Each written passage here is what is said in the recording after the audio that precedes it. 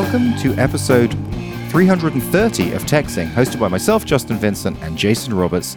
Today is Saturday, February the 8th.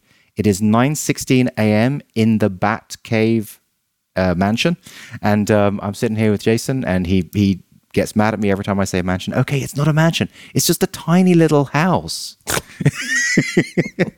How you doing? Doing all right. Well, we're still alive. Tell me what's that all about? The coronavirus is coming. Oh my gosh. Yeah. Coming. But apparently it's not a major, I mean, okay, listening to No Agenda, according to them. You still listen to that, huh? Yeah, I do, yeah. Yeah, I talked to a friend of mine, he listens to that too. I hadn't thought of that show in like 8 years. And according to them, it's just like, oh, it's another one. We remember SARS. We remember we remember bird flu, like that. And every time a virus like this comes, they say, look, this is just the media trying to get a lot of attention. If you actually look at it, look at the numbers, it's not anywhere near as bad it's not as scary as people say. So the difference is, of course, is that SARS killed about 10%, had a death rate of about 10%, and MERS, MERS, which was in North Africa, I think that was like a few years ago, they had a death rate of about 30%. This has a death rate estimated about 10%. I mean 2%. 2%, right? However, it has some things that make it dangerous in that it isn't contained. It isn't like there's just like 10 people, right? There's like over 35,000 people now or something who have it. And it's the respiratory diseases, of course, are easily transmissible. And it has an incubation period, which makes it harder to contain. And you don't know that you're spreading it. Yeah, so there's some debate about that, about whether like how much virus you shed when you're pre-symptomatic. Yes, you may shed some, but not enough that it's really that contagious. Whereas, of course, once you are coughing and sneezing and it's all in your lungs. Like, yeah, when you're breathing and stuff within a couple meters, the droplets that are in the water can potentially. And not only affect the person in there, but with up to 2 hours afterwards. Huh. So it's like, just walking into a room that somebody was in. Yeah. No, I think the good news, though, is that there's only, 12 people in the U.S., and it doesn't seem like that's grown in the last few days. So it's not like, in a lot of these countries, it's like pretty much contained outside of China. So on No Agenda, John Dvorak said that his son had done some deep analysis into it and come away with the opinion that it is affecting Asian people more than anyone else. No, that's true. Because of the fact they have this gene that apparently helps with smoking. So that this sort of part of gene in the lungs that helps them not get cancer is the same part that lung cancer. No, it helps them forget them not get lung cancer. It's the same part that this virus is hooking into. Yeah. No, I actually a friend of mine who's also really kind of been following this very closely. Yeah. He was telling me that they've much more susceptibility to the disease. It's not just of Asian descent. It's particular like from the Hunan province or something. I could be saying it wrong. Okay. But there's a particular almost like sub demographic that's particularly so I don't know, but it's interesting. Well, I think obviously it's as they say, like 30 to 50,000 people die in the U.S. last year of the flu. Like 10,000 or 14,000. I can't remember. I've died this year, stuff like that. So you're like thinking of the numbers. You're like, this is nothing. Although the one thing that is alarming from the geopolitical thing is China is like the world's manufacturing department, right? It's like, all of that stuff that's being imported to create whatever, whether it's cars or computers or whatever, that's a lot of that stuff is coming from China. It's a big part of the supply chain. So when they just shut down that stuff if that stuff gets shut down for like not just weeks, but like months, like that could have a major. I feel so smart because of listening to New Agenda. I can respond and say, China isn't just a manufacturer, it's also a major consumer. It's completely integrated into our society, and that's why this is having a huge economic impact. It's true. Yeah, they're true. They're the world's second largest economy. Yeah. So it's a big deal. But I guess we'll see. We'll see if we're alive for the next show. At this rate, we do shows every 6 weeks? Yeah. Or once every week or once every other week. Wait, not Plan- once every other week. Didn't we plan? Well, we kept Oh, no, talking about doing it yeah. every. Well, that can't happen with me in the mountains unless we do by Skype. Right. We could do. Well, you were regular chatting. That's not what you told me before. You're like, oh, I'll come down. It's no big deal. Well, Oh, yeah. Oh, yeah. We're gonna be down 3 times a week. We're gonna be driving 4 times. Oh, yeah. I'll come down every week. Yeah. So that's changed. Not 100%. How many times a But week? let's put it this way. Georgie has mentioned maybe we should get a little apartment in Pasadena. Boy, I should just, if I could trade you guys, if I could just sell every time you guys are buying, I mean, I would be, No, it's I not, wish there was it's not that we don't absolutely love it, but obviously, I mean, I already said last show, I think the commute's going to be an issue, and I think that Georgie's underestimating it. Remember? Oh, yeah. I did say that, right? Well, you agreed to me after the show when I talked to you about it. Oh, okay. You said at the show, and I said that I'd give you a year. Or maybe different talk show. I give you a year Yeah. before you guys are like, this is just untenable. Yeah. It's too much. So, well, tell me about how many times a week are you coming down? You've been there like 2-3 weeks now? Well, it's pretty good for me, but she's commuting a lot. I'm just You don't come in town typically. I'm doing like one time a week, maybe. Why do you come in town? Well, there's some days where she needs to bring Jack in to school and then work. And so at that point, I'll need to be here to pick him up from school. Oh, because she's working past. Yeah, when he because gets she's up. working in Pasadena, yeah. And Yeah. she comes down how many days a week? She's doing 3 to 4 days a week right now. And it's in the hour and 15. Is it hour and 15 minutes longer sometimes? No, it is actually an hour and 15 because you know what? The car, there's a carpool lane the entire way down. And even on crash days, that carpool lane stays relatively clear. Okay, so but it's still it is still actually getting, pretty good. And but she it's- can do carpool with Jack in the back. but it's still being kind of a grind. Hour and 15 minutes each way. She's kind I'd of say like, it's yeah. she's starting to go. Oh, Yeah. I think so. yeah. Yeah. Well, that's yeah. No, I don't like to. No, but look, No, I like- already said to you, like I had already said to you that this, and I'm pretty sure I said this on a show, like that this is kind of a win-win because it's a way for us to get a house. Like we could be there for a year and then we could sort of go, okay, if it doesn't work, it doesn't matter because we could rent, we could then Airbnb it, we could sell it. Like there's a lot of things we could do. It's not such a big investment that it's like sucks your whole life away. It's actually probably quite a wise investment in many ways. You know? How is it for you though, being up there? You said it's good for you. In what way is it good for you? It's incredible for me. Apart from the spiders. Spiders? Yeah, A lot of there's spiders just up there? so many spiders. I guess with the cold, they all go into the nice warm house. I mean, literally, they have spider parties. Like I've seen like 3 or 4 spiders hanging out together. I mean, 3 spiders it's not an exaggeration. Just like all in one place. Really? Like, Hanging and out? they're about what? The big ones? 2 inches. You know, and an inch and a half. Wow. Yeah, but they're not. They're just house spiders. They're not. Maybe you should go back and watch the movie Arachnid. And, like, Learn how to like. you'll just be sitting there and then phew, a spider will drop from the ceiling on a thread. It's like, what the and as soon you move them out and then new ones come in. It's like crazy. What eats spiders? You need to get one of those for a My pet. cat loves playing with them and essentially kills them. Okay. So, Well, yeah. you have a built-in predator. But I'll tell you what, it's a really, really nice place to work. And also, I've done a really great hack with my day job. So you know how I started working from like a co-working space. Well, you said there was a co-working. Oh, you mean we're in town Yeah, in Pasadena? Pasadena, I was working in. But then you were talking about working in the lobby of this hotel. Local. Oh, did I talk about that on the show? You mentioned that. Oh yeah, that's great. That's really good. So what? That's a great hack. Is that where you go every day? Not every day, but probably 3 times a week. Why not every day?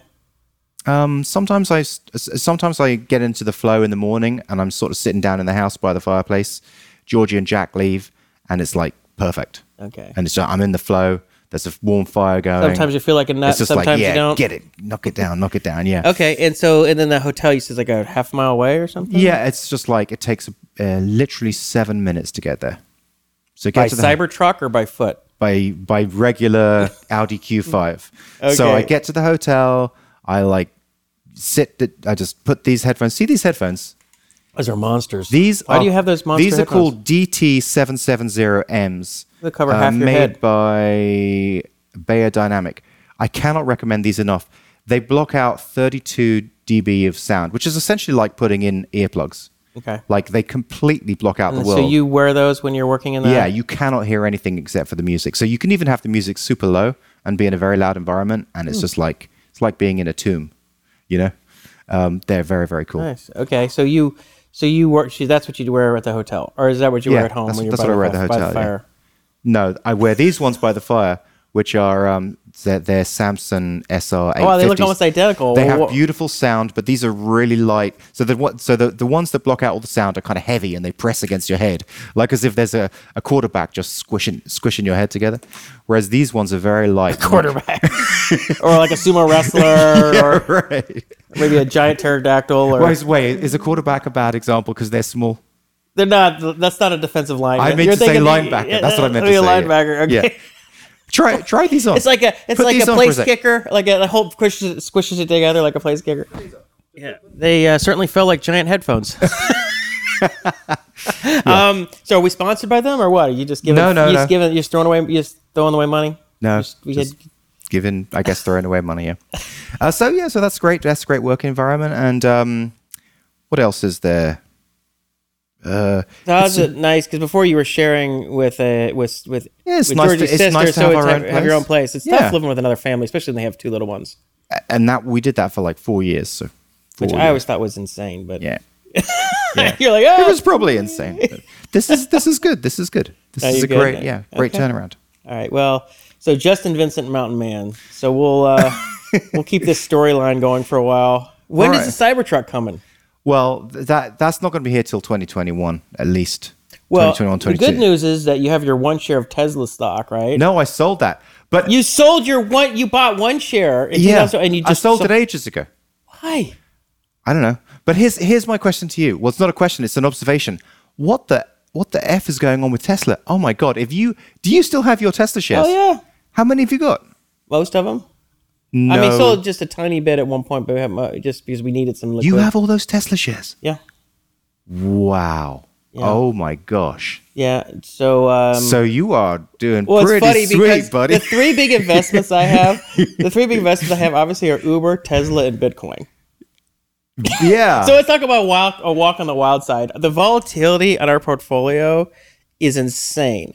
I mean, it's just like So the Justin Skysick, the intern. Yeah. He told me how he's always just invested in like index funds, and he's a really smart guy. So obviously he does smart things like that, right? Right. Young guy, he's already saving a lot of money, and so he finally took some money and he invested in Disney. I was like, "Woo, getting wild there, right? Take a walk on the wild side." And I said, "You're not ready for big wave surfing, are you? It's like you put your money in Tesla or something, and it's just like Your crazy. like entire net worth must go up and down by thousands of percent, like different well, not times. thousands of percent, but it goes down up and definitely. There's a lot of volatility. Wow. You just have to become sort of desensitized to it. You just have to.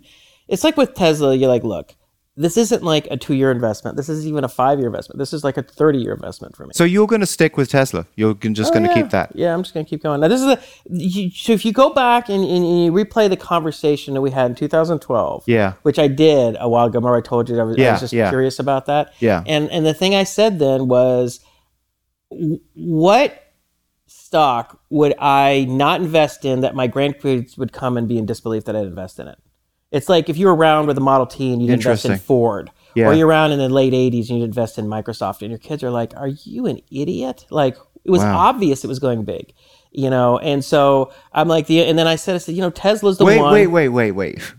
It wasn't obvious it was going big. I mean, you bought at 24, 30. 30. Like, that was not obvious to most people. It was obvious. It to me, I thought it was obvious. Yeah. Because of the magnitude of his vision. I thought what he was trying to do. I thought what he called the master plan. Everything made absolute perfect sense to me. And he had already successfully put rockets into space. Right. So I'm like, do you really want to bet against that guy? I mean, this guy is tenacious beyond belief. He's an incredibly creative problem solver. I mean, he will never give up. And I'm just like, you don't want to fight against that guy. It's like going against a Terminator. It's like he will not stop until you are dead. You know what I mean? Like, he is not going to quit. And It's like, you don't bet against Michael Jordan in the playoffs. You don't bet against, Elon Musk. And I was like, that, I mean, it's 100%, but I wouldn't bet against him. And by not investing in him, you're in effect betting against him. And I was like, you know what? I'll put my money behind him. And how he was going to do it, all the nuances, of course, you couldn't predict all this stuff. The gigafactories and the over-air updates and the auto, the self-driving car. I mean, this stuff is just stuff that comes later, but that's why. That's okay. I realize I'm kind of going on a rant here, so I'll let you butt in. But one thing I'll say is that a number of my smartest, I would say financially smartest friends, all missed it because I think they're looking at the wrong things. It's like trying to evaluate startups using like the metrics that were developed to look at large established companies in well understood industries. It's like you can't look at a 5-person startup and go, well, what's their EBITDA? What's their debt to equity ratio? This stuff is completely irrelevant. What is relevant is what space are they in? Are they in line with some mega trend? That kind of stuff's important, but what's really important is the people. Are they winners? Are they the kind of people who just are going to figure it out one way or the other? And I think the one thing with Elon Musk, you look at him and you go, this guy's a winner. He's, and it's like, Tesla and Elon have created so much polarization, which is kind of interesting. Anybody who upsets the status quo is like going to upset. And it's like, and that's one of my favorite sayings is there is no edge in the status quo. Mm-hmm. If you want to make a return, if you want to make a difference, you have to buck the system. You have to do things in a different way. Yeah. And he does. He doesn't give a damn what anyone else thinks. Yeah. He doesn't care. He's like, he looks at it from his own perspective and said, look, this makes sense. This should work. We're going to do it. People are like, well, that's never been done, or you can't do that. He's like, why? Because it's never been done before? That's not a good argument. Yeah, that's what I love about the first principle thinking. Yeah. But most people are hemmed in by that. It's pretty incredible. I keep seeing it in life all the time. And I just think what I would think of as people who I think of as normally highly educated, highly intelligent. And I'm like, their thinking just has them, really in a box and they can't break out of it. Yeah. I mean, he must be thinking, God, all these people are so dumb. Why can't they understand this? Like, I don't understand why everybody's so dumb. Like, this is so obvious this is going to work. So it sort of must be like living on NZT, like just the world must look weird. For those who aren't aware, that's a reference to the drug used in the brain enhancement drug used in the movie Limitless, which I love. Limitless is a great movie. But it must, like I've said this before, and I'll say it again, but it must feel like living in an ancestral simulation for him. It must feel like his game. He's like, I'm clearly the most important person in the world, so I must therefore be the simulation because what's the probability that I would end up being... what's the probability that I could build and fly rockets and build a car company and do all this stuff? I think anything that's surreal, you think about it being surreal for a few minutes, and then you just go and you're like, all right, well, then you just go on with your life. Like, this is weird. It is, yeah. It's weird. It's like when Uber became a just giant monster company within a matter of like a couple years. It was just half dozen of us, and then all of a sudden I'm reading about it like on the news like it's Walmart or Exxon, and I'm like, this is so weird. And then you just stop after about saying that for about a minute. You're like, okay, anyway, yeah, let's move on. Like, what are we gonna do about it? It is weird. Well, yeah. so that must make you feel pretty good because not, just from the point of view as you as a founder and like your risk, building your own startup and now sort of having these multiple cushions, as it were, like cushions. Mm-hmm. So you must feel pretty good about Math Academy now. Like, it certainly makes me feel better. Like, Uber has obviously done. Yeah, I mean, I can't. I can't say I wasn't. And my nerves were on a little end when the Uber stock was crashing. Yeah. Week after week after week after week, and I was just like, oh my God, like, is this really what's going to happen? Because there was a non-zero chance that it could not go to zero, but it's just, and but I was like, I believe in it. I still think there's a better chance. I think the fair value is not $25. I think the fair value is closer to 50 or more. Yeah. And I'm not going to freak out and sell like a lot of people are. I'm just going to, I think a lot of people Hold in my your, nuts and a lot let's of people go. in your position would have sold. Yeah. Almost, they did a lot. That's why it a went lot down. of them did. That's That's why why it it- went yeah, down. But yeah. then, my thought at the time was like, part of it was that a lot of people were looking for liquidity who were in the Uber stock. And so they were going to say, hey, I haven't had any liquidity in 8 years or 6 years or how long I've been around at Uber. I'm going to, to buy a house. I need to, we're going to get married. We're going to do this. I want money, or big hedge funds or whoever had the money. We're like, we need to get diversified and get some liquidity because it is a volatile stock, right? So I said, I'm not going to sell in the first couple months, because that's what's going to happen. Because what's going to happen is that happens right away, and then it creates a downtrend, and then people start freaking out a little bit, and it's like you have to let that pass. It's kind of what happened with Facebook as well, right? Yeah, in a way. And yeah. But you're going to hold on to it for a couple of years. You're going to wait for it to get to that 50. Oh, I don't think it's going to take a couple of years. I mean, it's already over $40. Oh, great! So I haven't been watching it. So It IPO'd at like 40-ish. Yeah. And then by the time that I could the 6-month lockup for all the people who had stock from being employees or whatever, Yeah. could sell. With the 6 months later, it was down to it hit like 30, 29, and then immediately just went like over a period of like few months, it just went, down to like Travis 25. sold everything. He sold everything in like the 26, 27, 25 range. Like He didn't the even bottom. care, but he had so many shares. That's a big He's chunk still of a change. multi-billionaire, but Yeah, there was an article that just came out how he left even to price down, he left over $1 billion on the table. Yeah, And I think it partly was emotional for him. right. And that's when you behave emotionally, you don't tend to always make the best decisions. Well, he's moved on to his other Cloud Kitchens. projects, and he's Yeah. But then over the past, I don't know, whatever's couple months, it's been going up from 20, it just broke through 40 or something because they had positive earnings. And they said, look, we're not profitable yet, but we're much less unprofitable than we were. So And we anticipate profitability this year. So if he had held on, he could have made 30% more, Yeah.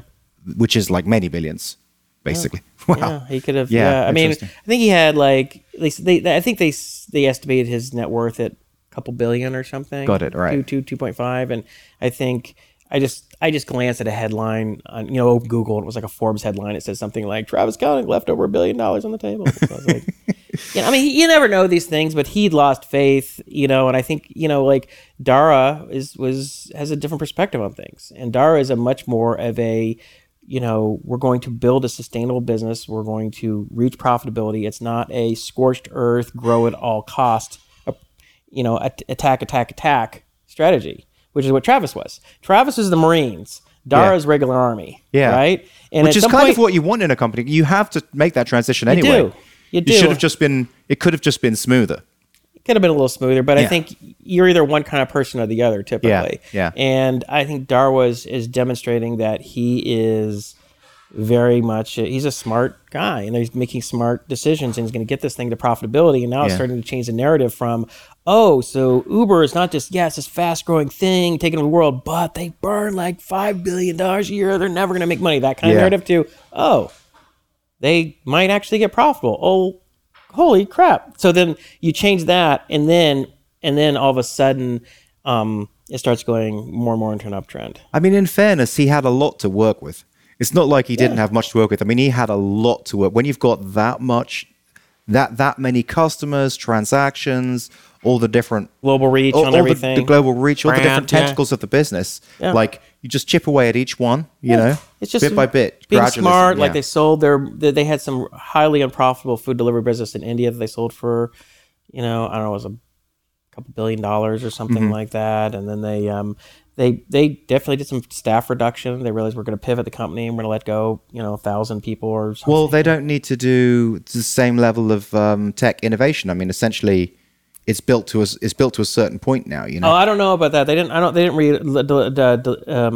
get rid of a lot. I said delete. They didn't really get rid of a lot of tech or, developers. I think was more Interesting. like marketing people.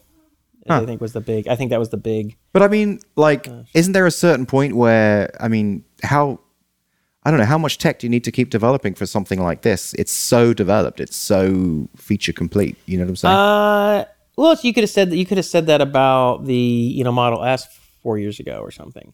And it's like there's always more you can do. It can always become something new. You have to continually reinvent yourself. Otherwise, you're going to become irrelevant in relatively short order. So you have to continue to innovate, add services, add technical innovations. Okay.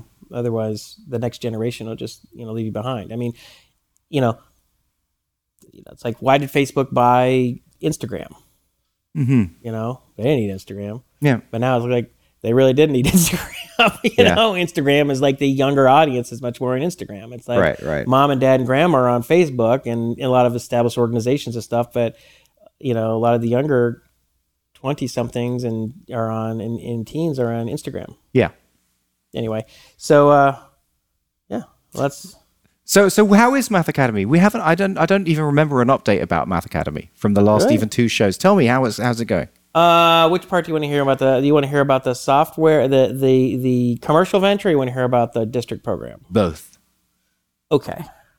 I'll talk about the district program for just a minute. So, on the plus side, it looks like we get contacted by a foundation out of the blue that is interested in giving us a good chunk of money. Oh, that's a nice I way can't to say be how much contacted. or who it is, but it was like one of these things that was just like completely unsolicited, out of the blue. That's and we're awesome. like, it could be more money than we've ever raised, and they just love what we were doing. And they've already said it, like it's a done deal kind of thing, or Yeah, it was the kind of thing like Sandy went in with. She's over at Pasadena Educational Foundation with the top people over there, and they're all in the conference room, and the lady gets on and she's like, I think we could start out with this, and Sandy went, and they were going on the table to introduce themselves. Everyone around table to say, I'm so and so, this is my title, this is what I do, and then it got to Sandy. She's like, I know all about you. I already read all about you. So she had already done her homework and was already a fan, and nice. So they're going to come by and have a visit and everything. So Great. that was really good. I was just looking at the website today. Oh, right? I was trying to find your address because I had to get an Uber here from over there, and I couldn't find your address, so I just had to Why would I have drop my a pin. personal address? No, because I thought it might have, a lot of like nonprofits just list a postal address on their contact us page. I so I was see. checking that out, but I was noticing, wow, that about us page is pretty cool. There's a lot of good information on there. Oh, like thank it really you. makes me think this is a good organization. Oh, thank you. Yeah. I think the design of the website is. I think Michelle. Yeah, nice. Did Melissa. I always say that wrong. Melissa did Right. a really great job on that. Yeah, I mean, it's. I think things are going well. I mean, one of the problems we had, one of our instructors had to take the rest of the year off for family issues, and so I had to scramble to find and train a substitute for the rest of the year. Yeah. Which was, what's going on? You have technical issues here? No, I'm good. Okay. I'm just looking at the. Okay, so anyway, that was a huge, thing. I had to go cover the class for like a week or so, and then I had to get this guy. But what I've discovered is even though our pedagogy and curriculum are I feel like are very straightforward. I think it's to understand how we do things and everything, why, but getting all the instructors to do that is hard. Mm-hmm. It's really hard. And and you bring on someone new and you're trying to get them to do all this stuff and all the emails explain, okay, you do this and you do this. No, you don't do that. You do this. And then you have to go back and forth and they're still not getting it. And you're just like, why are you understanding this? But then I understand even some of our existing instructors who've been with us for a year or 2 or 3, I have to continually work with them and say, okay, I see you're doing X, you need to be doing Y. And this is why, I don't know. It's simultaneously like, well, it's frustrating because you just want things to work, right? But it's just, I don't know. I think people revert back to doing whatever maybe they were comfortable doing. They don't have the same foundational filters that you've got in your mind. You've got these foundational filters, and they help you understand why you need to do certain things in a certain way. They are lacking those. They haven't been through the experience that you've been. I guess that's why so. they just revert back. I guess so. And they revert back, and I'm like, look, here's why you have to do a review. Here's why it has to be spaced over time. Here's why you need to do multiple topics. Here's why you have to have the kids doing problems in class and not just lecturing. Here's, it's like you have to keep going through that stuff. And I don't know. I've kind of come to the conclusion that you can have people who are very, very smart. I mean, mathematician, high IQ smart, but it doesn't mean that they're smart at everything. It doesn't mean everything that comes to you easily is going to come to them, which is sort of obvious, right? Everybody knows that people are smart in different ways. There isn't just like this one number that really captures the essence of how everybody thinks at all, And as we know, there's some people who are very smart socially, and there's some people who are very smart analytically, and a lot of times they're completely inept on the other side, right? There's people who are just like organizational and social geniuses, but they can't solving a simple algebra problem is just beyond them, right? And vice versa. You have people who can just do, the most advanced mathematics or physics, and they just have a really hard time trying to work with people in a sort of productive way. So anyway, it's just, I guess it's something that in part I have to kind of come to terms with. Is it like a fire and forget? Like, okay, you guys, I've trained you guys, you're good.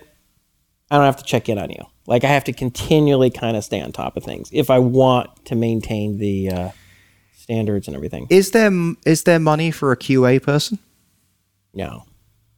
Because I am the QA person. That's what the ideal would be, is if there was someone who you could impart your QA knowledge to, and somehow they was having like meetings with these people. So what I have to do is I need to just like keep a watch on things on the system, and then I need to periodically go and just sit down on a class.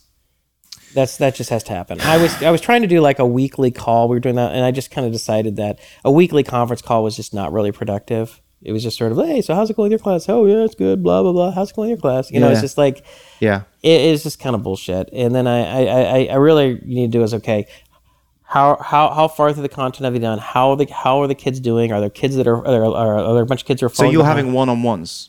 I need to do more of that. So I'm starting to. Yeah, so maybe a monthly one-on-one with everyone. At least. At least. But the other thing we're going to do, one thing I just decided, because I think it's the only way to guarantee that they teach things in the way that we want them to, is we're going to automate the syllabus, automate the assignments. Just like we have we have the complete self-directed, but the complete automated course that you can take. Yeah. It'll automate that for a class. So essentially, you as an instructor will go in and like, here are the topics for today. And are you going to say sort of, you're not going to say how to teach it though, or are you? Well, that's one of the things we train, is how do you actually instruct in class, right? I mean, you can explain the concept any way you want, but one thing you do is you don't lecture for an hour, right? Yeah. You give a short introduction and you get the kids doing problems, because passive learning has been shown to be pretty ineffective. It only matters. The learning really happens when you start doing it. Everybody can sit there and nod and go, yeah, I get it. And then they get up to the board and all of a sudden they realize you don't understand it. Yeah. And that's the truth of the matter. And so the more problems that you can do, challenging problems that you can do under supervision and with a tight feedback loop, is the absolute most effective way. Are you sort of not seeing the rate of learning? So you're saying that essentially it's suboptimal. There's people keep on sort of falling back out of the Math Academy way. So are the students' rate of learning going backwards because of that? Yeah. Okay. Anytime you don't do these things, you're less effective. You're not covering as much material. You're not reviewing enough, so you're forgetting the stuff that you learned before. You're not doing enough problems. You're not doing enough problems in class. All of those things add up to be having a less effective learning experience, and learning less material. Yeah. And that's the key thing, right? How much have you learned? Yeah. And how well do you know it? And oh, by the way, do you remember what you did 3, 4, 5, 6 months ago? All right. So that's Math Academy in the school district, and the action plan is more one-on-ones. So what is... Well, the action plan, and of course, automating. This is a huge deal. Automating the syllabus. Automating the syllabus. So it's rather than them going just kind of, oh, well, I think I'll do this, or I think I'll do that. And you're like, dude, why are you just doing one new topic? Or why did you... How does that technically work, automating the syllabus?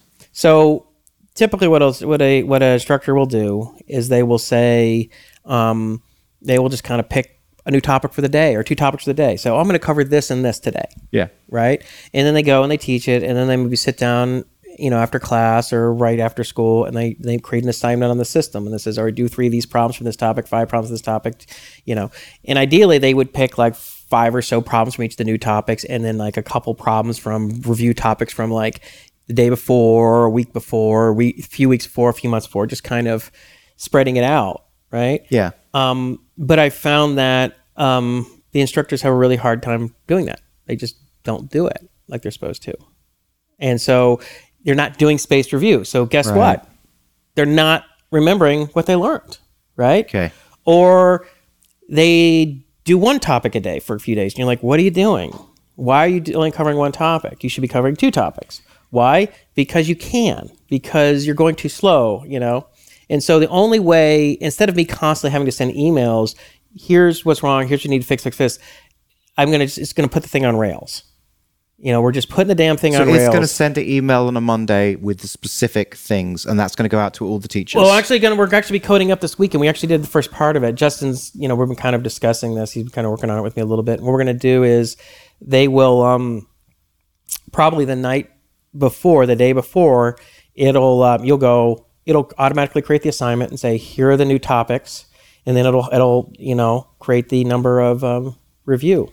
And so does that keep everyone in all the different schools in sync as well? Is that another good thing? Well, I think that can happen too. Yeah. And what we can do is that they all have to be at a certain point, like every few months. Like you can take slightly different paths for the first 3 months. If some kid has and when school has an assembly that day or a field trip, they're not 100% in line and everything. Okay. Or half the kids are out sick. Like you just can't cover a new topic that day. Like there has to be some flexibility. So is it like a pick?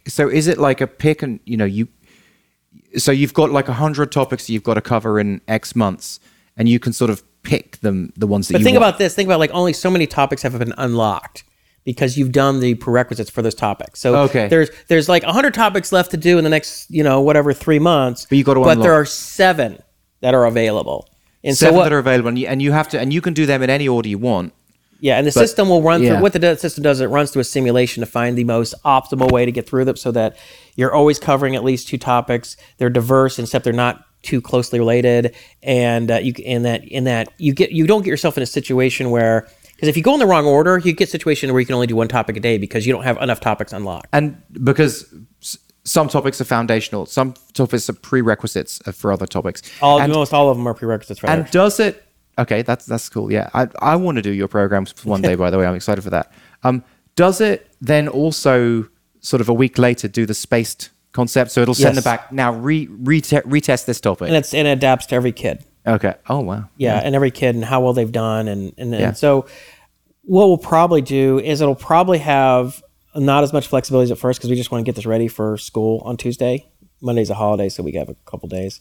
Yeah, and then after that, I might give a little bit of leeway, but it's like we have to get this stuff done in time, period. There's no negotiation, and it has to be done this way. And because instructors can be like, we did this, we did that. And I'm like, if this doesn't work and kids don't learn this, whose fault is it? Ultimately, it's mine. Right. The program. Who's going to suffer? The program's going to suffer. People are like, my son didn't do well on the AP exam, AP calculus exam. Why? It's like, well, I can tell you why. They didn't do any damn review, or they didn't do this. They didn't get it's like, okay, so since I know that, we have to enforce those things. You have to address it, yeah. Either that or I go sit in the class every day with my arms crossed and it's great that you understand and can foreshadow the problems. That's really good. Yeah, so anyway, we're going to kind of fix all that. I mean, I guess I was a little optimistic, and I thought, I just kind of train them up for a couple of days. They get it. It's not that hard, and then they'll be good to go. And then I'm just discovering that's not really the case. You're just discovering that if people can let you down, they will let you down. Yeah, it's true. It's true. And they don't mean to. It's just like here's what happens: is that everybody kind of has, it's like kids don't want to do homework. Mm-hmm. They don't want to eat their vegetables. Nobody wants to do leg day. Nobody wants to do cardio. Right? But problem is, you got to do those things if you want the results you want. You want to lose weight? Do you want to be in shape? Do you want to get a under test? You have to do those things. Right. Okay. And for an instructor, he's like, oh, I just want to cover this new material because that's fun. It's like, well, you got to do all this review stuff. That's not fun. I don't want to go through a cycle review. Right. So it's easy for them to just take this optimistic view. I'm going to round up. Oh, they should remember it. They don't. And you're not, and unless they're being held accountable, they'll just kind of conveniently just kind of blow it off. So what about the software side of things? Well, one thing I want to say, one thing we're doing also to sort of enforce that a lot of the things that are happening happen, or a lot of things that we want to happen, which is the continuous review of stuff, is that we're going to have an end-of-year test for every grade level, even in the high school, so like if you're in ninth grade, and you're taking linear algebra and multivariate calculus, your end of year test is going to cover that as well as calculus and pre-calculus and everything else. Now, you weren't doing that before? We weren't doing an end of year test we didn't do an end of year test for ninth grade. So they just sort of went through it and then did straight onto the AP calculus stuff. Well, AP calculus in eighth grade, so they did that, right? Calculus in eighth grade. Yeah. So then but the problem is if you don't cover that, they start forgetting it. Okay. And so, I had Justin go and with Colby sit down. I said, I want you to go through everything that he should know from algebra up through multivariable calculus, linear algebra, up through even, the stuff they learned this year, differential equations and abstract algebra. And he spent like 2 hours just going through. They went through like 115 problems or something, spanning it. And he was like, ugh, he's forgotten a lot. And I was like, exactly. And so then I went to Haren, who teaches and I said, you absolutely have to start reviewing. You need to create a review assignment every single night for everything they've done for over a period of time. Why does Justin remember it? He's continually tutoring it. Right. Plus he's gone way beyond it. And when you go way beyond it, all the prerequisites for this stuff you learn kind of lock in a little bit more. Okay. Right? Yeah. But also when you're tutoring kids, and you have 3 to 5 tutoring clients, and you're at all different levels in calculus and linear algebra and whatever and trig, it's always kept fresh. Yeah. And so what percentage of it does Colby, rusty on? I don't know percentage-wise, but there were a lot. There was like a list of like, I think of a spreadsheet, and he was like yellow or red or green. There was a lot of yellow, and there was some red. There were a lot of red. It was just like kind of dicey. Now stuff starts to come back without too much work, but if you don't, it's going to fade in and go red, and you're just going to go, I have no recollection of ever learning that. So are you going to? That sounds like something that could be automatable. What you just described, exactly, and that will be all automated. Yeah. Starting next year, that'll be fully automated. So. So like a review, so it'll be like a review thing, and it'll auto create the yellow and the red, and it'll be based on how every kid will be reviewing different things. Every kid has different strengths and weaknesses. So what I wanted to ask you was about the software. Uh-huh. Did you get that audio thing done? I haven't gotten to that yet because okay. So the thing I had to do first was so what we're doing is. Every course is broken into it consists of a series of topics that are broken into a tree of prerequisites, okay? Yeah. And every topic is essentially like a tutorial that's like a 1.5 to 2 page tutorial. Yeah. Or followed by, 5 practice questions of escalating difficulty. And what I've discovered is that kids will sometimes just try and skim the tutorial, kind of half read it or not read it, and then maybe may or may not do some of the practice problems, and then launch into the assignment, and they're just doing it wrong, and then they don't do well on the assignment, and it's like, well, that was stupid. But kids will do stupid things if kids you let don't them read instructions. Who knew? Right. So I'm like, we have to enforce they do it right, which means we make it like a wizard. Step 1, read this very short paragraph or 2. Okay. Step 2, do this practice problem.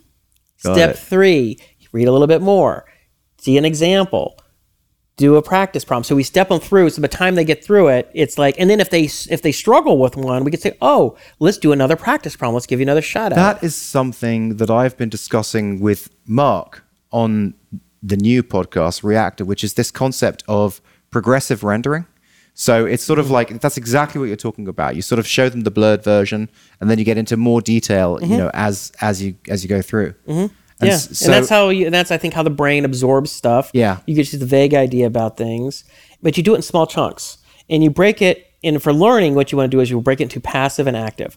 I read a paragraph or two about this idea. Yeah. Then maybe I look and I try and I look at an example and I kind of follow it in my mind, sort of semi-active but still passive. Then I actually have to do a problem. But what's it doing now? What's the software doing now? Well, right now it's just like, okay, here's your assignment. Yeah. And here are the two new topics of the day, along with our review topics. You click on the links of the new topics, or not, right? Right. And then you go and you theoretically would read through the tutorial and do some practice questions and do that, and then start the assignment. So if you're not particularly conscientious, you're not particularly disciplined, you might just kind of like, oh, here's a new, let me just glance at it. Test. Oh, I think I get it. And then you go and you screw up the questions. So how, and now the system is sort of, yeah. Is this a major rework? Because you have like thousands of questions, and well, it's not a rework of the questions, a rework of the tutorial. So basically what you're doing is you're splitting up each tutorial into 3 or 4 chunks, and you're interspersing with questions. But you're doing it so it's structured. It's not just like a document. So like if you get a question wrong, the system can react and say, let's do another question like that. Let's give you another shot. Good dog. So we're being invaded by the dogs. So I'm just trying to compute this in my brain. You have how many tutorials? Well, every topic has a tutorial. Well, let's just say our BC Calculus has 239 topics, 339 tutorials. And we have Algebra 1, Geometry, Algebra 2, Trigonometry. So 1,000 tutorials? And then with linear algebra, well over 1,200. Okay, so how are you going to physically split up 1,000 tutorials into 4 parts and get relevant questions working? I built an authoring tool. Yeah. Where you already have built this, or yeah. I have a few little bugs I just got to knock out, but basically it's the V1 will work, and you just kind of like, it's kind of like an insert question, insert tutorial, drag, reorder them, whatever, and then you preview it and it'll bring it up, and you can insert audio, and so you can have the content for the tutorial in one tab or in one window, and you could just say, I'm going to take this first chunk, add a tutorial segment. Okay, insert this question. You could literally, if you didn't edit the tutorial, you could do it in 3 minutes. So each one of the 1,000 you can do in 3 minutes. Yeah. So that's cool. So you've, I like that. So basically, foundational change is big change. So you've kept everything small. It's all in very small units. Your editor can open up, can just drag in new questions, and you can do that in 3 minutes, and then you can change a giant data set in not very much time, a couple of weeks. Yeah, and then we'll probably do a little bit editing the tutorials. Probably do a little bit. You can, once you break it into segments, you realize, we can add a sentence or two here, and you do a little bit of improvements. But I told Justin, I was like, I want to make this go fast. Like, we can go through and add improvements later, but we just need to get this done first. It's the kind of thing that Pearson could never do. It just takes too much time, too much effort. They're not going to do that. Well, it's just because you're small and nimble, and it's just you coding the software. You can just go in and make that change, and it's also you thinking, controlling what everyone does. Well, because our eye is on like what works. Right. What's our weakness? What's our point of weakness? Oh, my kid went through the lesson, they didn't understand it. Why didn't they understand it? Oh, they didn't do the practice questions. Or, we can't even tell what they did because they're just kind of, it's just, they can do this stuff or not do it. It's like, we have to really make it step by step. And, this isn't like a breakthrough, the idea that you would have like a wizard, step by step process of learning something. But I think we're going to, it's clear it needs to happen, and we can make it work really well. It's possible for you to make system-wide giant changes. Yeah. Because you built everything from the ground up. Every part of this software. Well, I didn't. I had Cvelod, or the Cvelod collective working on it, and now I've basically taken over. You've taken over, and you spec'd it out, and you've got to the point where you've probably, recoded or refactored like most of what they did. So A lot now of you it, deeply yeah. know it, right? There are some parts. Well, that's one thing. It took me a little longer to build the authoring tool than I thought, because I had to go back and rebuild a lot of pieces that I thought I could just repurpose. Like, oh, these modules are there, and they were just like horribly written. And I had to I've redo it. experienced like even schema decisions that are made during the early phase. They the never first go away. month yeah, they never go away, and they cause more and more. If it's the wrong schema choice, it can cause more and more is. problems, and it just compounds and compounds, and it's so difficult to change it. So yeah, I know. Because then you go under the knife for 6 weeks instead of like, right. this should have been like 3 or 4 days, and it's taking me Yeah. 6 weeks because, it's like pulling a thread out of a sweater. It's like, oh, I got to fix this. Oh, crap, I got to fix this. And it's just, but if you don't fix it, you can't make forward progress. You can't do anything. Yeah. So what I end up doing for some of the stuff is I said, well, instead of rebuilding the stuff that all this other stuff depends on, I'm going to build a parallel module that will work the way it should work with the new stuff, and then I can go back later and replace. Yeah, their that's exactly how that's the perfect way to do it. because I was just like, I can't take the risk of breaking. everything else. Yeah, exactly. Yeah, I do that all the time. Just like copy paste the entire module and then just like Rebuild it. rework it. Yeah, Yeah, that's nice. Yeah. So, and then what a funny thing is that you look at code that just took, it was like almost a code compression of like 10-to-1. Like something that was 1,000 lines is really 100 lines. And not only was it 1,000 lines, but it was in 4 different files with weird names, and some were in functions, and some were global variables, and some were. And then you read yours, and it's like anyone can come look at this and in 3 minutes go, oh yeah, I get it, that's easy. It's funny that you say that. I just was working on the company that I work for. My day job is a company called TrueSpace. Yep. And as I've been working with them for the last, 5 months, 6 months, I've been doing more and more code. So I wrote a little tool to like examine how much code I'd done. So it goes through all the lines and it says, so I've seen, about 2 weeks ago, I'd written 30,000 lines of code. Yes. I'm like, that's a lot of code. I've written a lot of code. And I was almost, thinking, okay, I'm going to maybe tell the team, I've done 30,000 lines of code. Anyway, it's 2 weeks later and now I run it and it's 26,000 lines of code.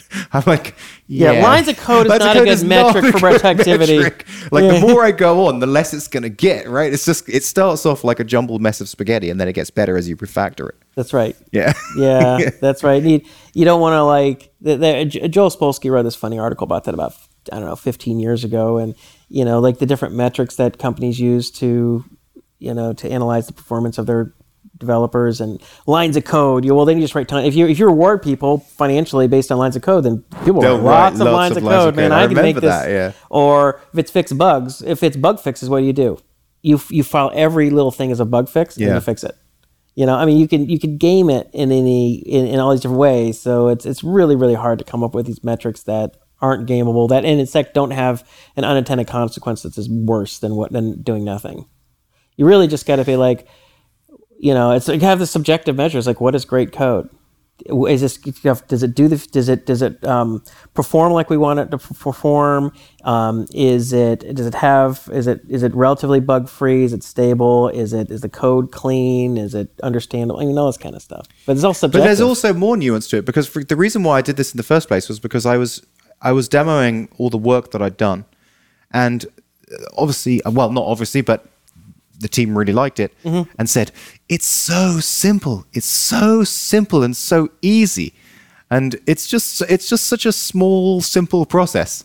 And and you have no idea how hard it is to get it wait that way. Wait a second. How can I like quantify like that I haven't just been sitting on my ass doing nothing? Like this is really a lot of work here.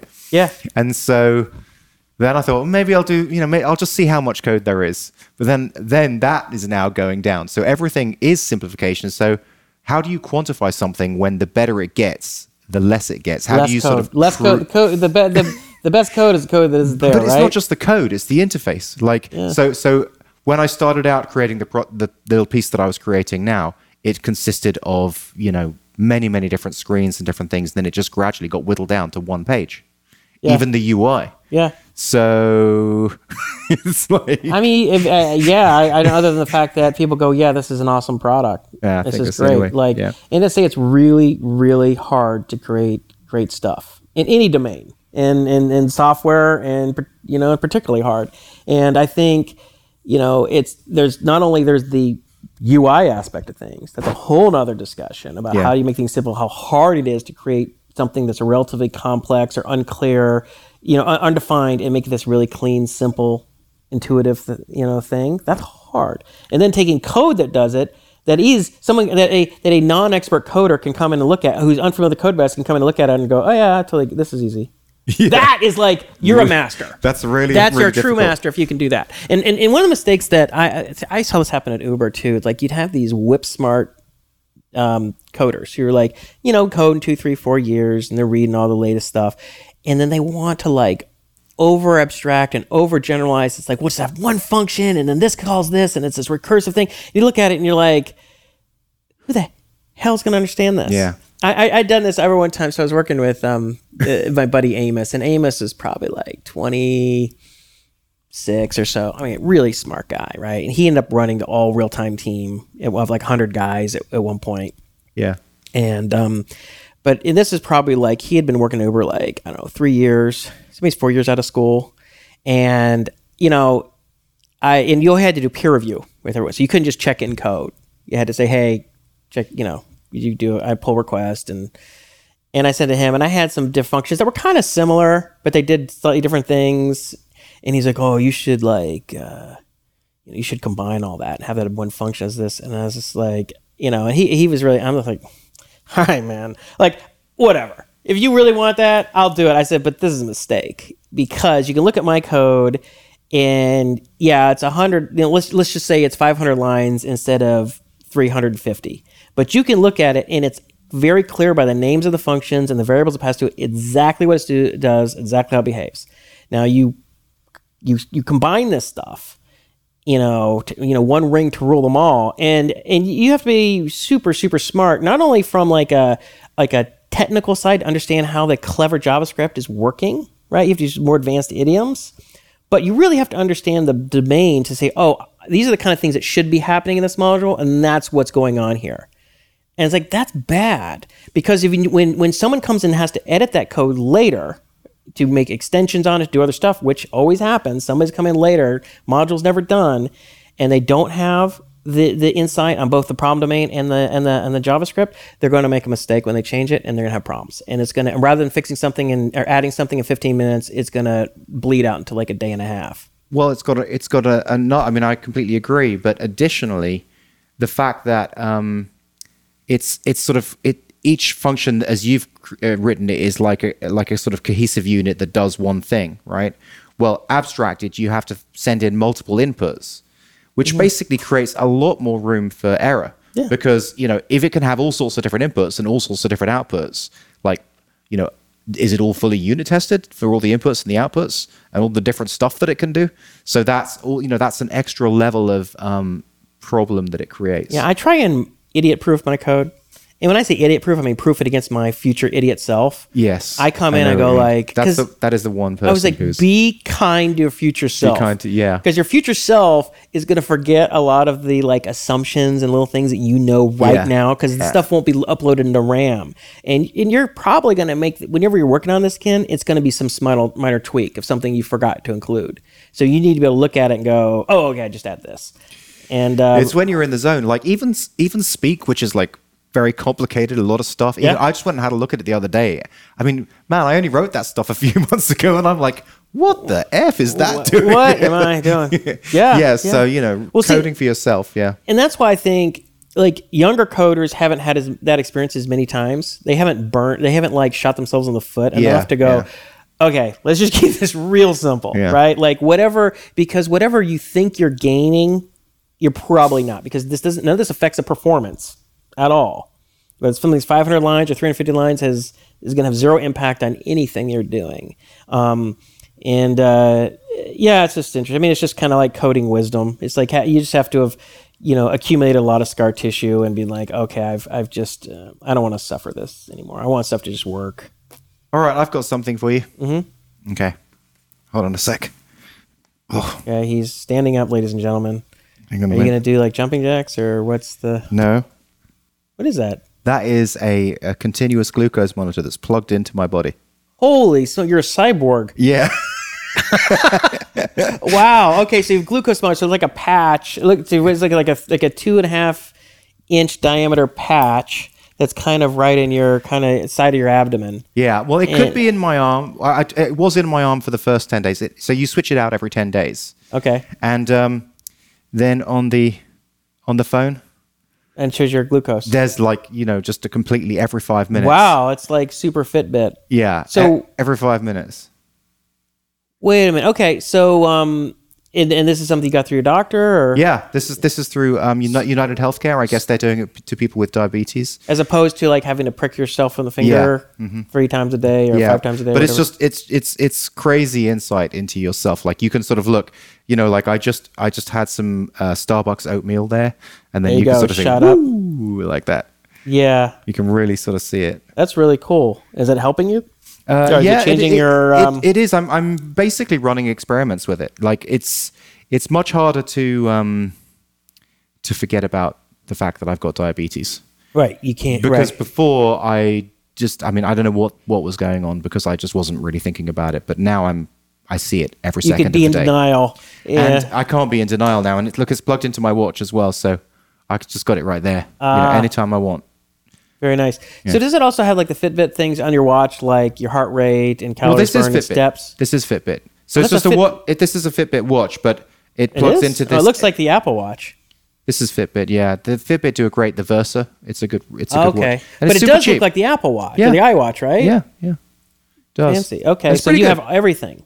Yeah, and so basically Fitbit has a watch face that plugs into the Dexcom. So it's the Dexcom continuous glucose monitor. So that has a sensor right there. Wow. And the sensor transmits via Bluetooth to the phone.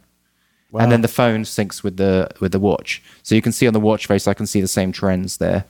Okay, that's really cool. Yeah. That's really cool. And it's cool because, the biggest reason why it's cool is because I can just see that, I'm not eating well. I'm not doing the right things. I'm not moving enough. Right. So I'm trying to get it down to 150. Yeah. But I'm not there yet. I'm running my experiments of eating different kinds See, of this ways. is how things are really affected. Yeah. Because everybody reacts a little differently to certain things, to different sensitivities. I mean, certain things are obviously bad. Some things are obviously probably good, but you got to figure out where you are with some of that stuff. What can you get away with and what you can't? It's like what eating plan should I be on? So that one of the prescribed eating plans for diabetics is basically sort of like Atkins. So just basically no sugar. Low carbs. Low carbs, no sugar, and I've tried that, and that has one effect. And then the other one is the Mastering Diabetes thing that I did. Remember, I did that, the Was vegan it one. 800 calorie a day thing? No, it's just basically no fat. Essentially, well, they prescribe no fat vegan, zero fat vegan. Which is essentially the opposite of Atkins, which is like loads of fat. Which is interesting that they both work. Well, or they work for different people. Well, I'm finding different responses on both of them. So that if I've done 2 weeks of the Atkins, and what I've seen is that my blood sugar stays very stable. But if I have anything like, I don't know, like let's say a 70% dark chocolate, because it's impossible to go through. Okay. So if you break off it, it's really good when you're on it, but if you break off it, there's a significant I reaction. wouldn't say it's really good. I'd just say it's stable. At what level? Well, at any level that I get to. So if you were, but I'm saying if you're strict on Atkins, what would your blood glucose level be? Would you see? It tends to be about 200-ish. Even though you're supposed to be at 150. I'm supposed to be at still, 150. So it still doesn't get down. It's still not getting really low. It's still not getting down. But if I do something, well, that's a spam call right there. How can I decline that? But if I do something like, I mean anything. Okay, let's take it away from chocolate and sweets. Let's take it away from that. Let's just say I had the meal that you have in Pollo Loco, right? Yeah. So I'm on that. Chicken and pinto beans. If I include the pinto beans, my blood sugar goes up to 300 and stays there for the rest of the day. Wow. Okay? So that's what happens on that. Okay. If I've been doing the other one for 5 days, what happens there is if I have carbs, it goes up and comes down. Okay. Which is really weird. I don't know why that is. So in other words, if I have no fat and lots of carbs, I get lots of spikes, but my sort of line is lower. But if I have lots of fat and low carbs, my line is higher.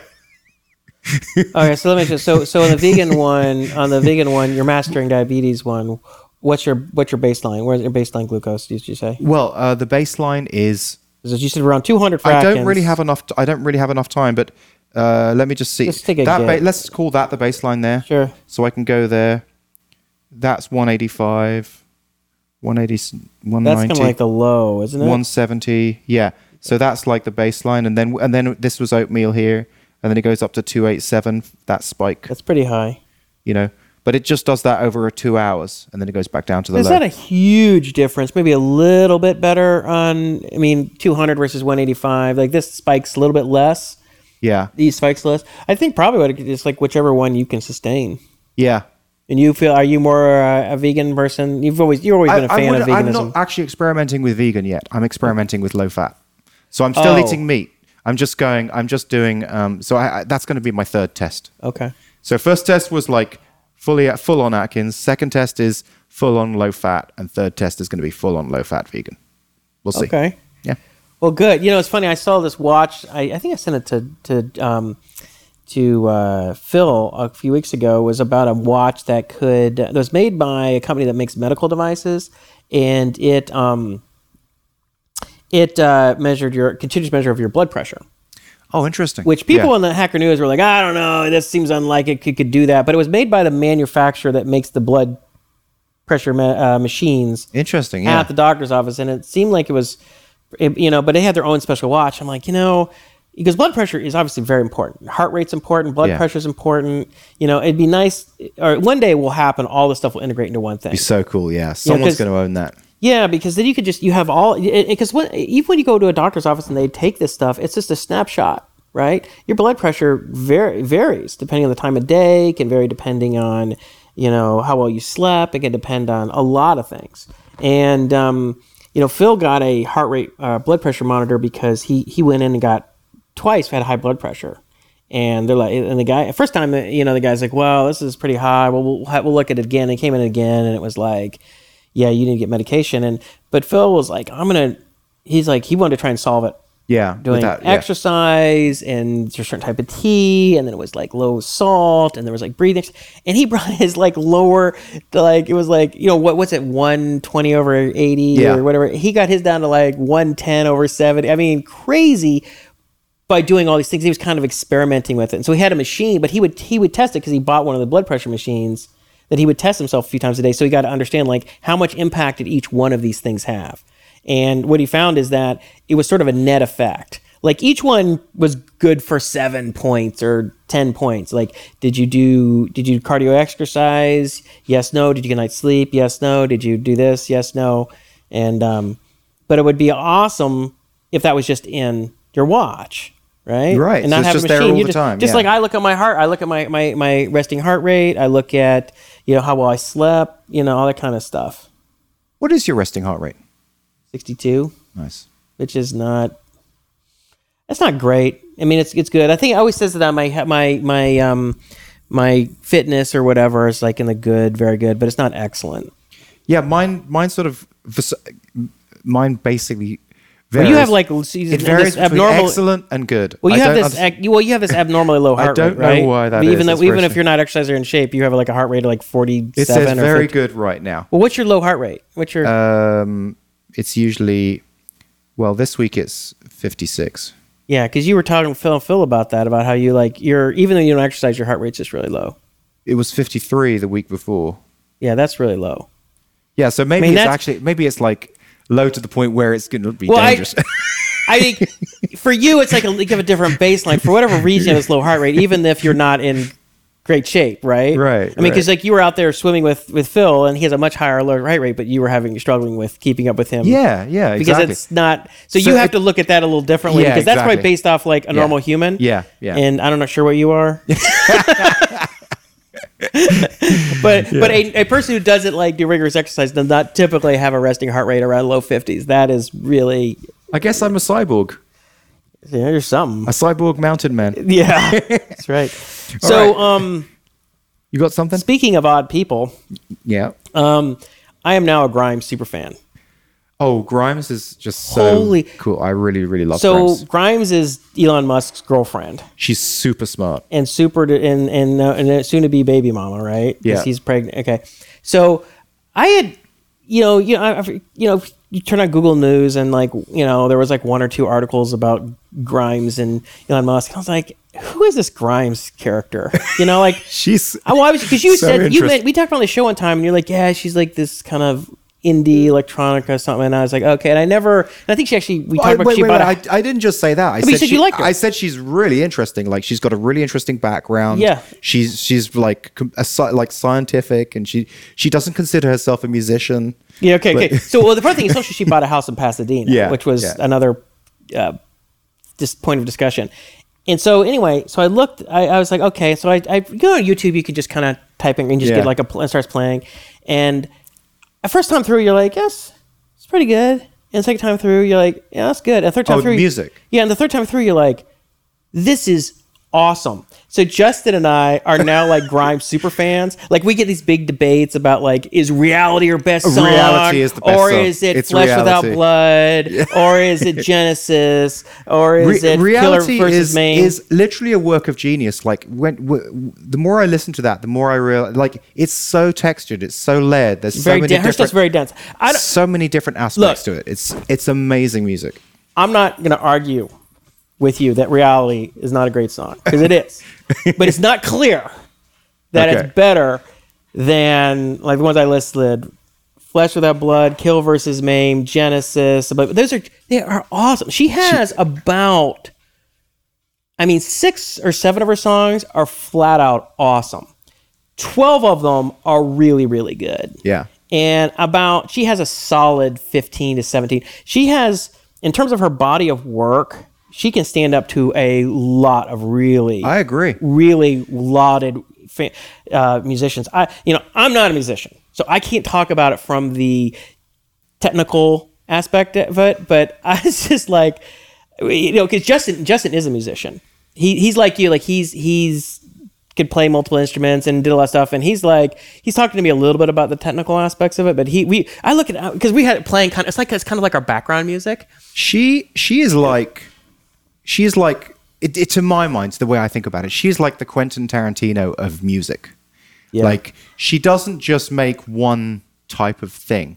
She sort of she's got a lot of understands and has studied many different types of music, all the different genres, and somehow creates this tapestry of music that is her own concept of all that. I'm fascinated by so let's give the listener a little background, because I'm now She's a also Grimes an interesting I'm now a person. Grimes expert. Okay. Okay. I've listened to like 10 interviews on her, because you're sitting there working, so you just like play stuff. Yeah. I like to have background stuff whenever I'm doing stuff that's not mentally taxing, because I think I probably have a little bit of ADHD. So it's like, in order to keep me from just going off and doing something and being unproductive, I have to play something that keeps my mind a little bit occupied while I'm doing the boring stuff.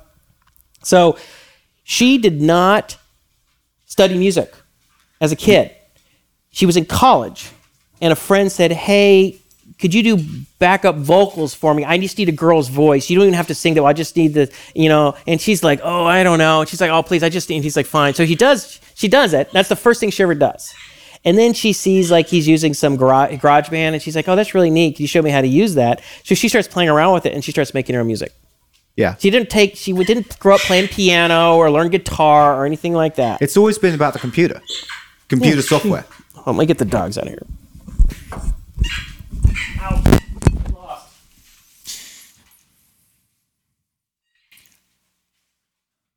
Like the computer software is her instrument. Yeah. Well, she in it's GarageBand, and then she has like a keyboard and a few different things, but she just Ableton Live now is what she uses.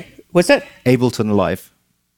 That's the software that she uses now is called Ableton Live. Ableton Live, yeah. Yeah. So have you listened to her live stuff? I haven't listened to the live stuff now. Before you leave, we're gonna play a couple. Okay. Oh my god. Is it good? I mean, look. Oh, in the 4AE one that she played at the Gamers thing? Well, At the Gamers convention? Right. Did you? Oh, it's ridiculous. She also introduced the Cybertruck. Yeah. So she's a couple things. When I describe her, she's like a combination between like Gwen Stefani meets Daft Punk meets Enya, meets Marilyn Manson or something. Right. I mean, so she's a bit of a performance artist, right? Yeah. She so she's her own producer. Yeah. Nobody produces her music. She writes her music. She doesn't master her music. That's the only thing she doesn't do. But she writes it. Yeah. She creates it. She produces it. She directs her own videos. She does a lot of the envisioning, like what's the makeup and the special, because all her videos are bizarre. And but they're great. They're really they're crazy. And there's this whole lore background for all the characters and stuff. And she's completely self-made. She's fascinating. Like, she didn't like, how she started out in like doing these like warehouse district. They have these kind of warehouse, kind of like after midnight, they you play in Montreal. Like she that's where she started. She was so she was in college, and I think it was Quebec or Montreal, and in Quebec, and she was like a neuroscience major, but then she dropped out to do this. You more of a Grimes fan than I am. Oh, dude, I tell you, I know everything. Like, I know everything. I mean, Justin and I, we're now super fans. I'm like, she's awesome. I mean, it's just like, we jokingly have big arguments about what the best song is. Or it's like, is it better live? Is it better? But but it's like a lot of things. Like the first time you listen, it's different enough that it can take you a little time to adapt. Yeah. You have to listen to these things 3 or 4 times before you kind of really get it.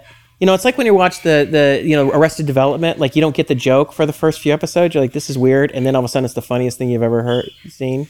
But the lyrics for Reality are also just really, really poignant and really sort of just like they get you if you really listen to the words. I'm not going to debate you.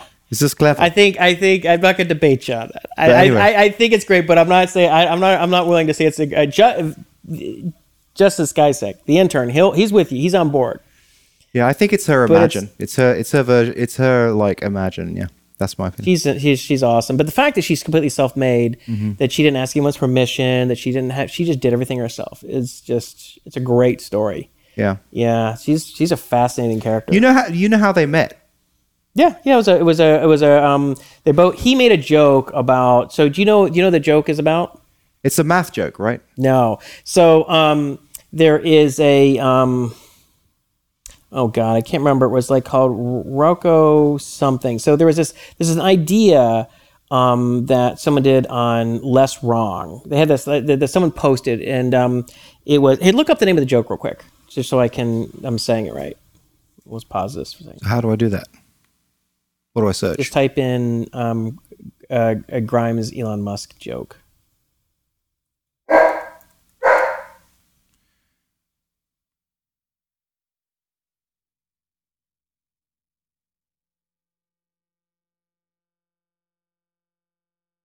Rocco something. Just type in Rocco, Grimes, Rocco, R-O-C. Rocco's Basilisk? Basilisk, yeah, okay. So, Rocco's Basilisk. So Rocco was like a username handle on Less Wrong. And this idea of the Basilisk was this, like, if we had a future artificial intelligence that we came up whose prime directive was, perfecting life for humans or something like that, right? And if it felt like anything that prevented that was effectively evil, then you knowing about that and then not doing anything to help that come into reality would therefore punish you, right? Like something like it was sort of this vindictive, backwards-looking, super intelligent AI or something. Okay. And it was called it's known as Rocco's Basilisk. And Elon Musk was making a joke on Twitter, calling it like Rococo or something, which is I can't remember. I'm probably saying it wrong. Which is like a type of overly ornate or Baroque sort of type of style of design. I think it was like in the 1700s or something like that in France or Italy or something. And so he was calling it, but this whole idea is like really ornate and overly, complex. And so he was calling it like what a Rococo's Basilisk. And he made that joke, and someone said, "Oh, Grimes already made that joke 3 years ago. She's a character in one of her videos called Rococo Basilisk." And so she has a whole video about it, about like these different characters. They have to go back in time to kill this Marie Antoinette, which was actually Coco Vasquez, to kill her so that she doesn't keep this make this thing into being, or something like that. I don't know what it is. Yeah. So yeah, it's pretty like. So then he was like, "Wait, who's this? I want to know more about her." To even be fascinated with an idea like that, to be thinking about that, and then to have enough knowledge about just general things like, that type of architecture, and also about artificial intelligence AI. I mean, he's gonna be like, oh, wow, this person's gonna be super interesting, which she is. So yeah, well, it's funny because I guess he was on Twitter and he kind of somehow DM'd her or did something on or tagged her on Twitter or something with it, and it was kind of like was almost flirting a little back and forth. So it was like, dude, will you just ask her out already? Just ask her out. I guess he did. That was funny. Yeah, she's awesome. She's a fascinating character for sure. And I guess her new album's coming out, Miss Anthropopene or Anthropopene. I can't even say it. It's coming out in like a couple weeks. Okay. Yeah. Grimes. I'm a super fan. Well, I remember you mentioned it. Yeah. Yeah. Where's my dog? What is wrong, Maisie? Chill out. Jesus. So what do we got? We got about 15 more minutes? Yeah. So you were ahead of the curve on Elon, and I was ahead of the curve on Grimes. You were. How did you know about her? What brought her to your attention? I just it was because it came up in my newsfeed. Grimes dating Elon Musk. You didn't like because she's been around since about 2010. Yeah, no, I just heard about her because of dating Elon Musk, which came in my newsfeed, and then I thought, wow, I really want to like. She looks really interesting, so I started investigating her, listening to the music, which I thought was awesome. Yeah, so same story as yours, but just earlier. Yeah, it's good stuff. What else? What do you got going on? Okay, so I've got a strategy which might be kind of crazy about the way I'm going to move forward with my personal entrepreneurial stuff. Mm-hmm. So Nugget needs some. Okay, so let's just talk about revenue. Justin's need of some revenue. Yeah, cash flow. I would kind of like some flywheel revenue is what I've been thinking about. And what is it that you've always been thinking about? It's what I've always been thinking about, but like Nugget. So I've sort of been looking at Nugget, Speak, and their potential for flywheel revenue. Mm-hmm. And they both have issues. Mm-hmm. The issue with Nugget is that a learning platform doesn't really create flywheel revenue. It's a kind of catch and release type concept. You gather a list and then you say, okay, we're just doing this now, we're releasing this now, and you make a decent amount of money. So if you look at Nugget, it's like flat, 10,000, flat, 10,000. But that's work, and that's kind of annoying and just not a great. So you could have made 10,000 just. It's not what I want. Just doing some extra work. It's not what I wanted. Okay. It's not the way I want revenue to come in. So, and Nugget's also a little bit, on hold, and I'm not 100% clear about the course. Like, there's some improvements that I need to do. Specifically, progressive rendering is. I think I want to refactor the course so that it works in a progressive rendering way, just like you just described for your system. Because right now it's just detailed the whole way through. Yeah. So I think we need to do a blurred version, slightly less blurred version, more detailed version. Well, I think it'd be called like exactly, a resolution, increasing resolution. So that sort of needs some attention. Then Speak. I spoke to a lot of customers. I sort of know where it needs to go, but it is a completely new concept. The idea that I had where I was just going to create lots of different demos for it, I've realized that is not a fast path to like flywheel revenue. Okay. So I've been wondering about a new product that is neither of those two that would get me to some flywheel revenue. Something else that Mark brought up, which is on the other podcast, because he's listened to all of Texting episodes, and he brought up that James Altucher said in the Texting podcast a great piece of wisdom, which is do one thing really well, or do 10 things that help each other. Okay. So I think that's maybe the direction that I'm going in, 10 things that help each other. Wow. So I've sort of, but not 10 things, just 3 things. Okay. So I have a new direction. I've asked some people, and essentially, I sort of have been doing the Nugget process and looking at trying to come up with ideas and things for me to work on. So I've been looking at my whole life and what itches could I scratch that could be a product potentially for other people. And I realized the one weakness that I find in my process is the big ass text file. And it's so funny because on Hacker News today, like on the front page, number 2 right now, is this, and I think this might be a sign, is literally my productivity app for the past 12 years has been a single .text file. That is the front page of Hacker News. Say it again one more time. Your what? My productivity app for the past 12 years has been a big ass text file. Yeah. That's what someone's saying. That's number 1. It's 290 points right this very second. Yeah. Which is like very... That's what I use. It's very serendipitous. So I think... and they're basically saying that's perfect. They've got a system with it. They've got a system. But I do find that it's a little bit lacking in... I just think it could be improved. And the reason why I think it can be improved is because like there's different theories about even just what should you be working on at the moment. Like how do you sort of pick a task? Like do you follow the just do one thing theory, which is like do one thing every day that's going to have the most impact on your life? Or do you try and knock off some mundane tasks like do some housework? Now, I know you don't do that, so this doesn't apply to you. Right, okay. But for me, like I've got to do things like clean out the cupboard, take out the trash, all the sort of different tasks that there are. So there's big tasks, there's little tasks, there's in-between tasks, there's stuff for your work, there's stuff for your personal life. And the issue that I find with the big ass text file is it's just a big long list, but it doesn't really help me quantify how to manage that list.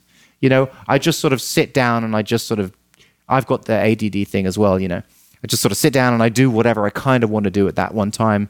And I don't really learn anything and I don't really have any metrics about what I've done. So I'm just investigating this as an area. Yeah, I've had this, it's funny because I've had this idea of this to-do list app that I've wanted to build for years. Yeah. I don't have time to do it. But where it would have like, you basically, and there's nothing really complicated about it, but it would be sort of like a single page, drag and drop, whatever. But you'd have, and it would be color coded, but you'd have tasks would be assigned like a category, right? But they'd also have assigned like a priority. Do today, do tomorrow, eventually, whatever. And so you could say, I could look at today's stuff, and which might be a combination of, here's, write notes for a podcast. Yeah. Write notes. It's, think for the crypto trading. It's thing that. So I have a whole bunch of things. And then I could just say, look at crypto. It's just trading all those things ordered by, and then I could click on it. And then it would have like in the left pane and the right pane. And the left pane would be like the list of items. The right pane, you click on it, would be like the details, the notes on it. You see, that's what I love about this. Like this, according to Nugget philosophy, what I teach is, this is great for me because it's a tool, right, that other people can use, like Plugio was, but it's also a huge market that I only need a tiny amount of people to see the world the way that I see it. So if I come up with an idea that I think would work for me and help me, just remember at the very first episode we started talking about Twitter, and then I started wanting to promote the show on Twitter, and it was like a pain in the ass, and then that was why I wrote the script. Well, this is something like that. So basically, it'll just be something where I work on it for myself to help myself manage my tasks. Why don't you just build it for me? Well, because you're not going to agree with my... You are definitely not going to agree with my ideas and theories. Well, how is yours different from what I just described? What would be different about it? Well, let me just show you a quick mock-up. Yeah, you got to tell me. You got to describe it because this I can't. I'm not there yet. Well, just describe it as you would. We're in the elevator. How would you describe it? What does it do? Let me just look at the mock-up. Oh, come on. I've got to look at it in my own mind.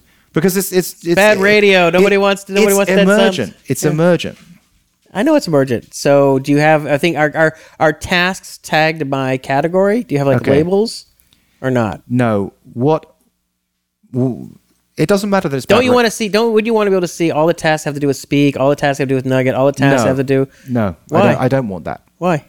Because it should by default be bringing tasks to your attention that are the right kind of tasks for you to be working on at the time. Yeah, you could, like, the default view could be like what's due today or what's due this week, but you also want to say, like, I just want to see all the things that do with it's one not thing. about this thing that I'm building is not about what's due today or what's due this week. It's about what are you doing right now. What does that have to do with anything? A to-do list is about things that you need to do, not things that, this is what you're doing. Like, I know what I'm doing. I need to know what I need to do. It's not a to-do list. It's more like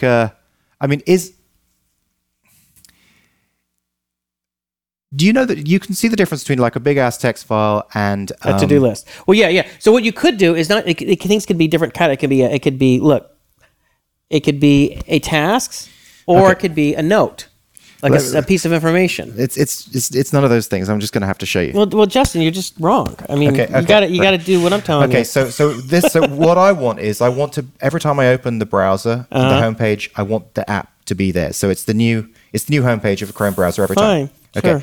And so then I want a text file to be able to work on what I'm doing right now. So I essentially want an area of text so that I can type that in. I want to know what the main thing that I'm working on at any one time is.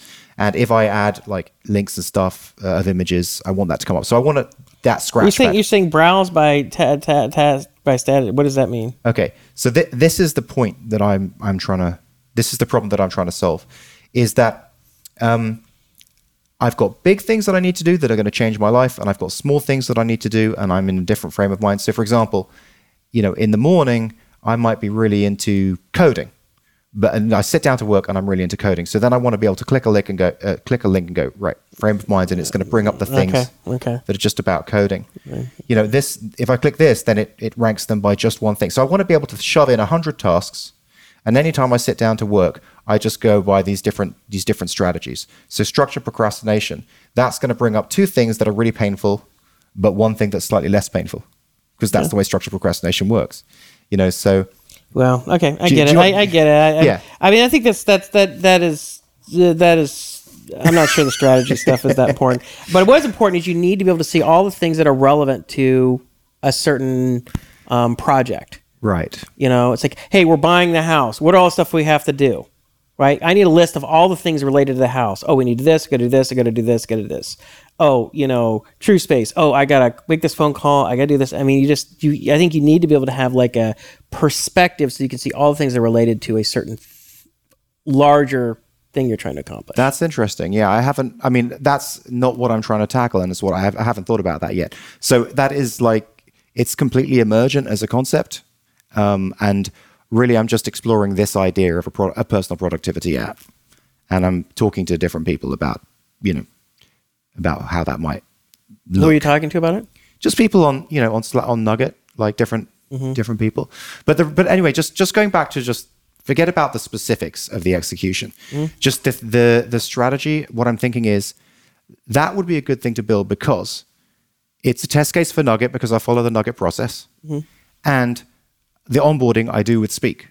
So it's like a first version of Speak's fully integrated into an app so that people can see the onboarding. Okay. So therefore, it's three things helping each other. Okay.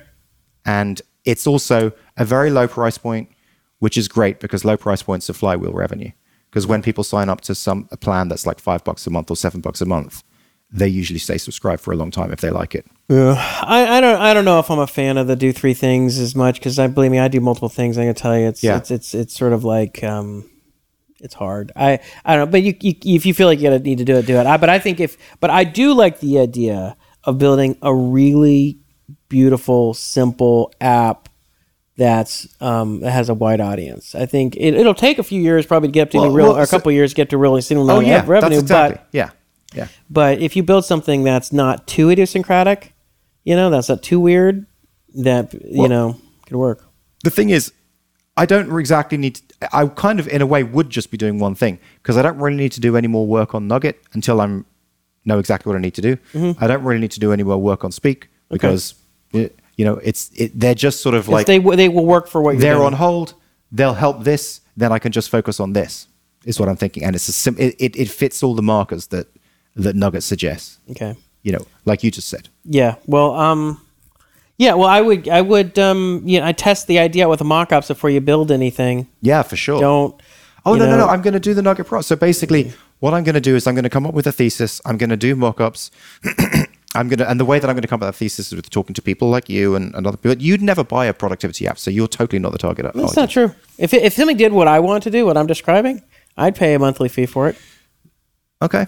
That's good to know. I would, but it's got to do what I want to do. I know that you're good for the money. Yeah. But so then what I'll do is I'll put together a landing page, and then I'll put it on beta list, and then I'll get a list of people, and then I will speak to them, and then I will refine the product, and then I will build the product, and then I will pre-sell the product, and then I will release the product. Yeah. So that would be the plan. And I just think that that's a much easier product to focus on than Speak, because it's a known quantity. Speak is so unknown. Well, it's you have to educate people. This is something you want. Everybody to-do list or not. People say yet another to-do list app. Yeah. It's like, okay, yeah, but this is one that's done right. Yeah, exactly. Yeah. I mean, you definitely have the design chops. You definitely have the product chops to do it. I think what'll be really in question is the things you have to develop is, can you find the right approach to it that's going to appeal to a large enough segment of people. Like, you don't make it so idiosyncratic that there's nobody wants to use it other than you and 7 people. Because for me, it's not about what you just described. For me, I don't have that issue where I need like 100 tasks categorized in a certain category. What I need is help deciding how to use my now moment. Well, that's fine. These things work together. Yeah. Okay. You need to be able to look and say all the things that do with Speak. It's just like a tab, or like a link. You click on a little menu item to the left, and it says Speak, and you click Speak. It shows all the items. But that's not to be default. You could be things due today, just one thing. It's true. Yeah. So that's just another way. So basically, I've got this concept of what you're working on now. That's the one. Fine. Then I've got a concept of what's in your sites. So those are essentially the ones that you've picked. That's fine. And each one is like color coded. It has like a little like tag that says, Nugget, True Space, Speak, house stuff, whatever. And if you click on that, it'll just show all that stuff for whatever reason. But you can quickly go, oh, geez, I got to change. This is because that can make sense. They're all related to each other. But yeah, your default thing might just be like, hey, I really like to just look at what I'm doing today, and just one thing, what I'm doing next. But every once in a while, in order to get your mind around all the stuff that has to happen to make progress on something, you need to be able to see all things together. But what I would do in addition to tasks is I would be able to have notes. Yeah, notes. That's links what I just or notes. showed you. So it's not just and it's like, maybe if it's a circle, if it's a task, it's a little icon. It's a square if it's a node. It's a triangle if it's a link or something. So you can just kind of click it. So it's like it has all that stuff. Right. Yeah. And none of this stuff is super complicated, I mean, other stuff. Yeah, that's what I like about it. It's buildable by one person. It's buildable and scalable by one person. I'd pay $3 to $9 a month, $10 a month for something that it was really slick and really worked well. I worked on my phone and worked on my desktop. And I could just look at it and it sent me notifications and stuff. Yeah. Reminders. Yeah. I think like 5. I was thinking, $7 a month if you pay monthly, or $5 a month if you pay in a year. Because there's things like Evernote, which were like, kind of do stuff like, but it tries to do way too much, like an overcooked ham. Right. It's like you just be like, don't get sucked into this, 5,000 features. Yeah. Yeah. But we should wrap it up. You're gonna get picked up. Yep. In 1 minute ago? Probably. Yeah. Pretty soon. All right. Well, you want to call it a show? Yep. All right. That's a wrap. We're out.